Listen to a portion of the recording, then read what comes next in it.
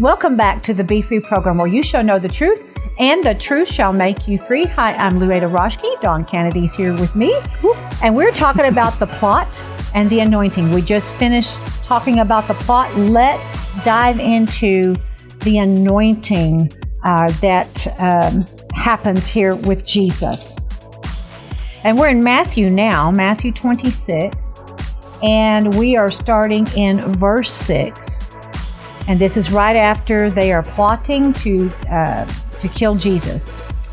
The chief priest and high priest, the religious leaders.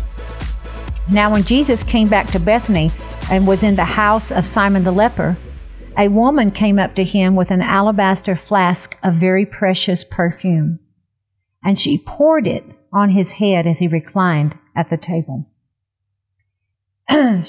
In the New King James, it says, a woman came to him having an alabaster flask of very costly, fragrant oil, and she poured it on his head as he sat at the table. And when the disciples saw it, they were indignant, saying, for what purpose is all this waste? They called waste her anointing him. It was okay for them to have waste, but not anybody else. Right. For this perfume might have been sold for a large sum of money and given to the poor. But Jesus, fully aware of this, said to them, why do you bother the woman? She has done a noble, praiseworthy, and beautiful thing to me. For you always have the poor among you, but you will not always have me. He's telling them again, I'm going to have to die. Mm-hmm. Excuse me. In pouring this perfume on my body, she has done something to prepare me for my burial. She was preparing him for his burial. Now think about that. Think about that. I was thinking about when they prepared the virgins for marriage, they bathed them and made them smell good, and they soaked them in oils and different things so they'd have a good aroma. And he was becoming he's not really the bride, we're the bride, but he was being prepared like a bride or a groom for his bride. Right. And something else to remember. Do you remember the ladies, Donna? Here I am skipping ahead, but we'll go back. After Jesus was died and they put him in the tomb and they rolled the stone up there, the women are going to anoint his body. Sure did. He wasn't there. He had to be anointed beforehand. That's right. He had to be I hadn't anointed. thought about that. Beforehand. And this lady, this is, they name her as Mary of Bethany. Of Bethany. And so she goes there. He has come to the house of Simon Peter and Mary of Bethany. Can you imagine? He's sitting there. This is the house of Simon the leper. It was healed. They're sitting there. They have dinner. And she comes and she begins to pour this oil, this very costly, fragrant, lavish, expensive oil on Jesus. And it offended some people. It especially offended Judas because he was stealing from the offerings. The treasury. And they did not understand what she was doing. She, I'm sure, didn't understand what she was doing. She was doing it because she loved him. I believe she had no clue. She just had to do something to express her worship and her thankfulness for all that Jesus had done and meant to her. She had to have some expression of worship to pour on Jesus. And she did it with something that cost her. It was costly. It cost her something. Sometimes worship and obedience and relationship and following Christ cost you something. in different ways. It does cost you. It's just in different ways and different arenas. But I love this beautiful picture. Just imagine they're there. They're reclining at the table. They've probably finished supper. And isn't it kind of significant that they were in the leper's house, even though he was healed? That's probably a place that the Pharisees would not want to go. So it was a place that was kind of off limits to religion at that moment. Yeah. And it was only open to Jesus and those who loved him. Exactly. And what a beautiful thing that happens. She, moved by the Holy Spirit, moved by her love for Christ, does something totally didn't even make sense. As something that was going to be a spectacle. She worshiped him. She did not care what anybody said, what anybody thought. She was not doing what we were talking about in the first half of the program, where people love the praise and the credit they had with man rather than, and being a man pleaser rather than with God, that man pleasing God. She didn't care. She said, I'm going to worship him. And I'm kind of an all out worshiper. I have to worship with all of my heart and being, and I just have to just let it come out. And sometimes it's a little much for some people, but when I stop and I think about how good he's been to me, how faithful, how kind, his loving kindness, his mercy, his long, long suffering and patience, how he went after me. He pursued me. How he still does. How he set me free and changed my whole family line, your destiny, lineage, my destiny from what the enemy had planned, and all the assignments of alcoholism and divorce and abuse and victimization and all these things. And I think about that. I can't do just a little hallelujah. I can't do just a little praise you, Jesus. Because if it had not been for the Lord, I don't know where me and my family would be. And so this woman, or if you'd even still have a family, still have a family or still even be alive, who knows? The enemy almost took my mother out, but thankfully he intervened. God intervened and changed her. Praise God. But this woman she's a symbol. She's a lesson for what God would have us to do. This woman lavishly poured the oil out of the alabaster oil that was very costly, fragrant perfume out upon Jesus, anointing him for his burial, because there was not going to be they would not be able to anoint him because when the women came on resurrection morning, the stone was already rolled away. The angel said, who are you looking for? He's not here. He has risen. They were going to anoint him. And, you anoint them. You do that after they die. After they die. But Jesus and this woman was prompted by the Holy Spirit to pour the anointing oil on Jesus.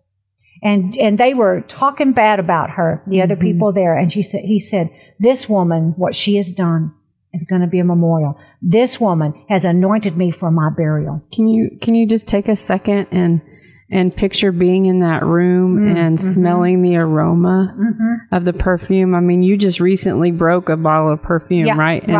And it smelled good, but it didn't linger very long. But this is oil, so I imagine it lingered way longer than our alcohol-based perfumes today, right? And so I don't know, sometimes I just have to stop and think about a moment like that. Yeah. And go, wow, I bet it permeated the room. And our worship can do that. Right. It permeated the atmosphere. Right.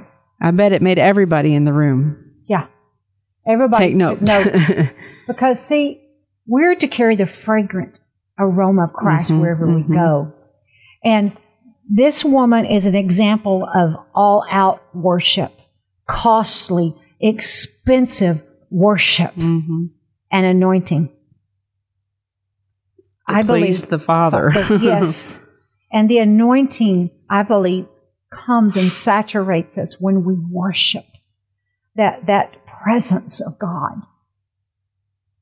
And they said this perfume might have been sold for a large sum of money and the money given to the poor, but Jesus, to the poor, fully aware of this, said to them, "Why do you bother the woman?" Listen, don't bother someone who's worshiping extravagantly. Just get in on your own. Mm-hmm.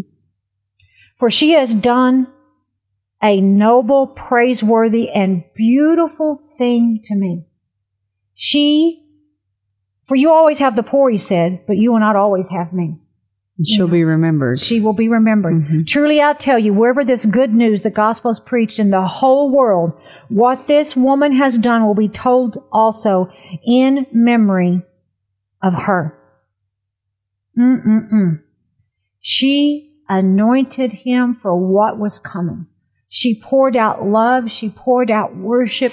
Even I can just see her as she is anointing him and rubbing his feet and just pouring the oil and just rubbing. And I believe that she was just pouring out her thankfulness. Mm-hmm. And it was her best. Love. It was God's best for him. It was, it's what's in heaven already for him, the best.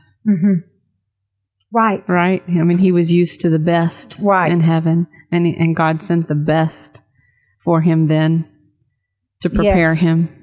Yes. And we can do the same thing. Mm-hmm. I mean, have you ever been in a worship? Oh, I know you have. Been in a worship service when you can almost taste the presence of God?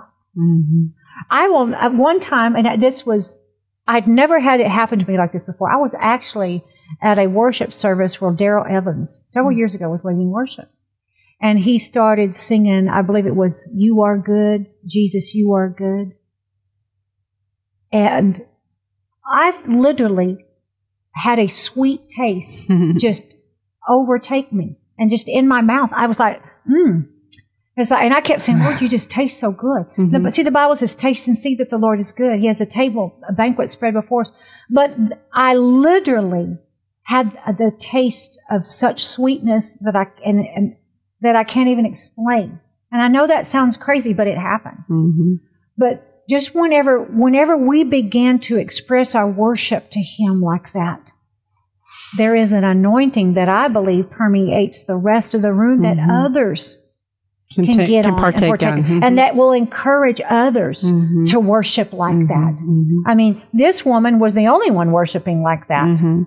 But Jesus noticed it. Jesus took note. He knew what was happening. He was receiving her love. He was receiving her worship and her thankfulness and her heart. And defending her, too, for doing it. Her. And he knew what she did not know, that he was not going to be able to be anointed after he died because he was going to be raised from the dead. He wasn't going to be there, Yeah. I mean, he was already going to be alive again. So she did something beautiful and amazing for him. Woo, I can't hardly get away from that. That is awesome. Praise God. See, in my notes in my Bible, it says Jesus was anointed by the Spirit for ministry. Now, by this, what she did, she is anointed with costly oil for his burial. Jesus was fully human, fully man. I believe fully God and fully man. I believe that she ministered to him, to, that humanity too, that, that he needed that refreshing. He needed that, the strength of that. I don't know. Maybe I'm wrong. That's because, just me. I mean, that's how we are, right? I mean, I need that refreshing from God. I need that acknowledgement from God that he loves me, even though I know he does, even though I know when I'm on the right path, but I still need that extra measure sometimes when things are hard. And he was fixing to go to a very hard place. And so he needed that extra measure of love. And confirmation. Yeah. And then anointing. The anointing to do, because sometimes we have to do hard things. I mean, let's just stop a minute. I have had some difficult things required of me at different times in life. In family situations and dealing with things, even in ministry. I've had to do some hard things that my flesh did not want to do.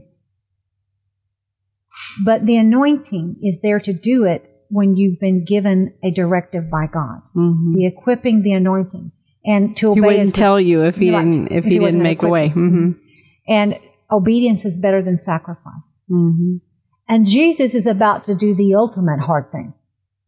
And I'm trying not to go into more, get ahead of myself for the next few weeks, but we're going to talk about some things, and we're going to look in depth in some things. And I believe it, by the power of the Holy Spirit and the Word, it is going to give us a fresh depth or an even fresh revelation into what Jesus went through and for us. But He did the ultimate hard thing.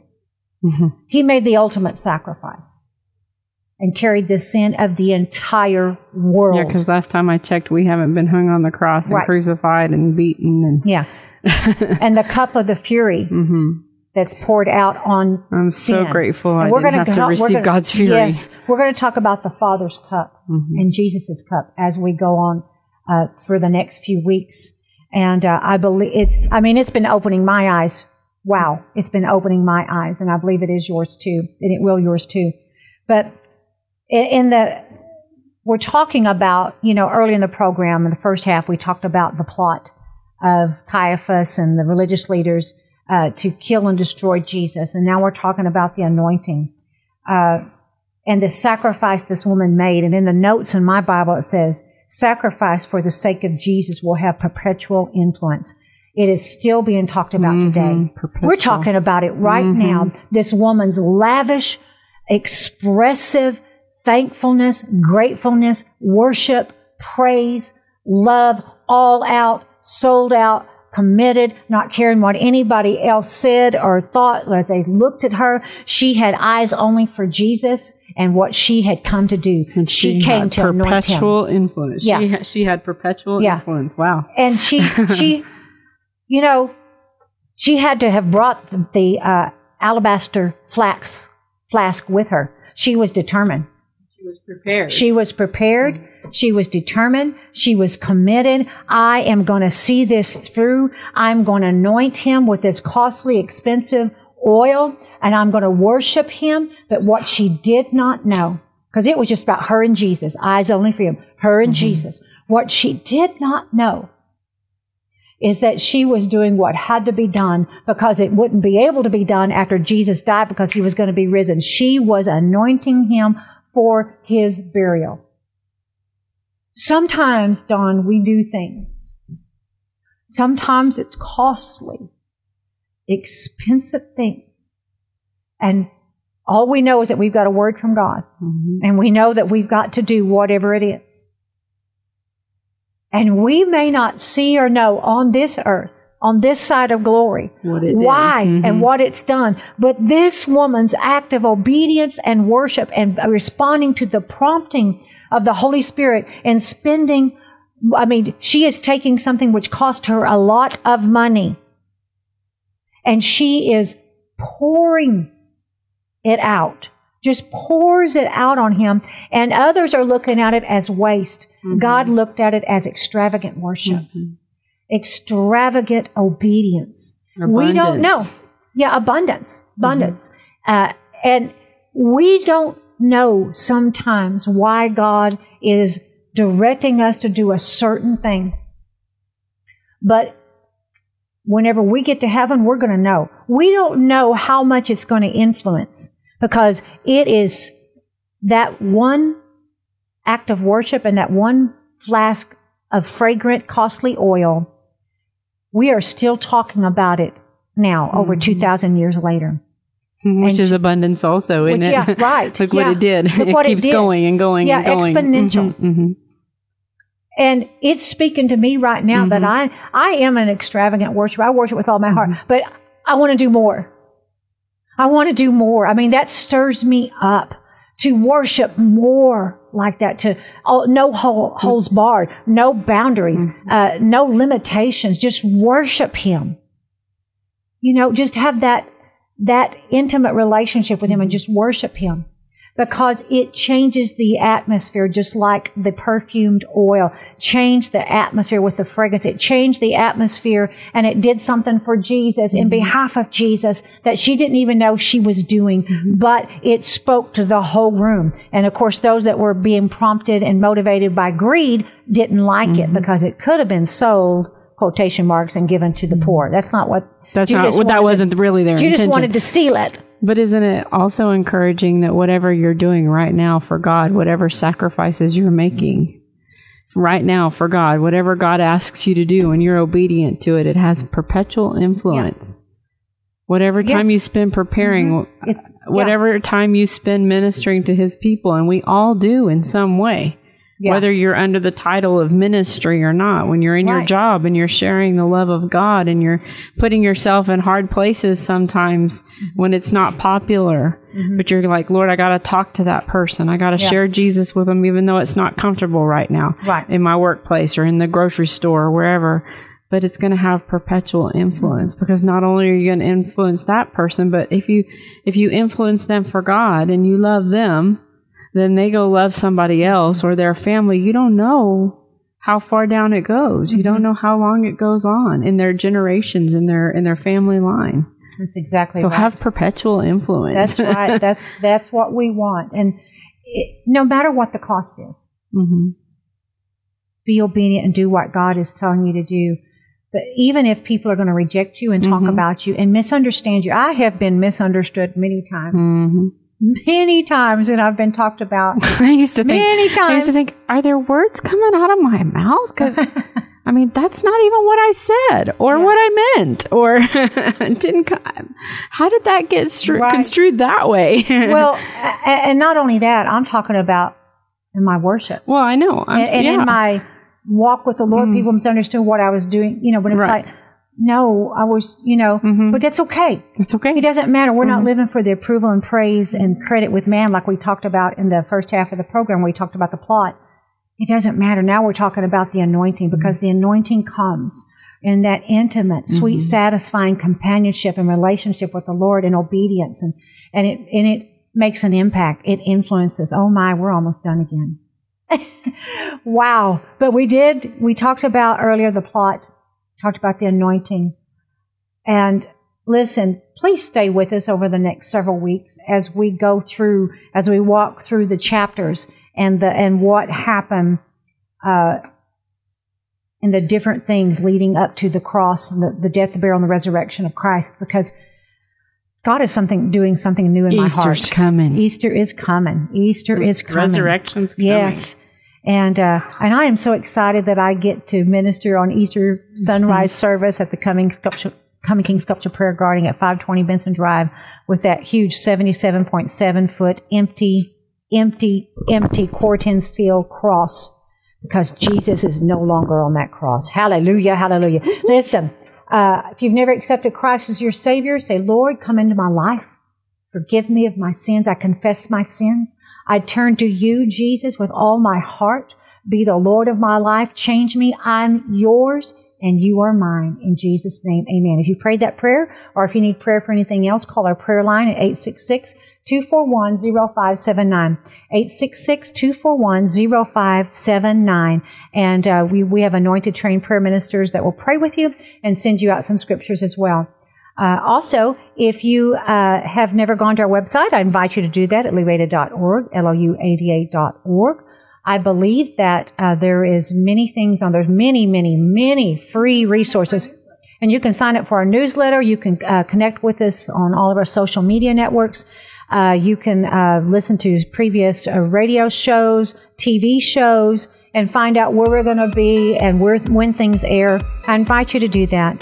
And I want to say, as always, thank you so much for giving and helping us to continue to preach the gospel so that others can know the truth and be free. And when you partner with us, when you give, you partake of that fruit. You, just as much as I do, you're a partaker of the reward of that truth, of that fruit.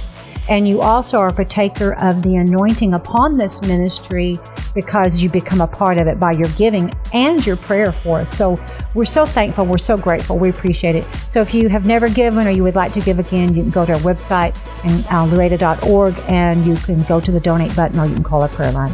Thank you so much today for being with us. We'll see you next week. Love you guys.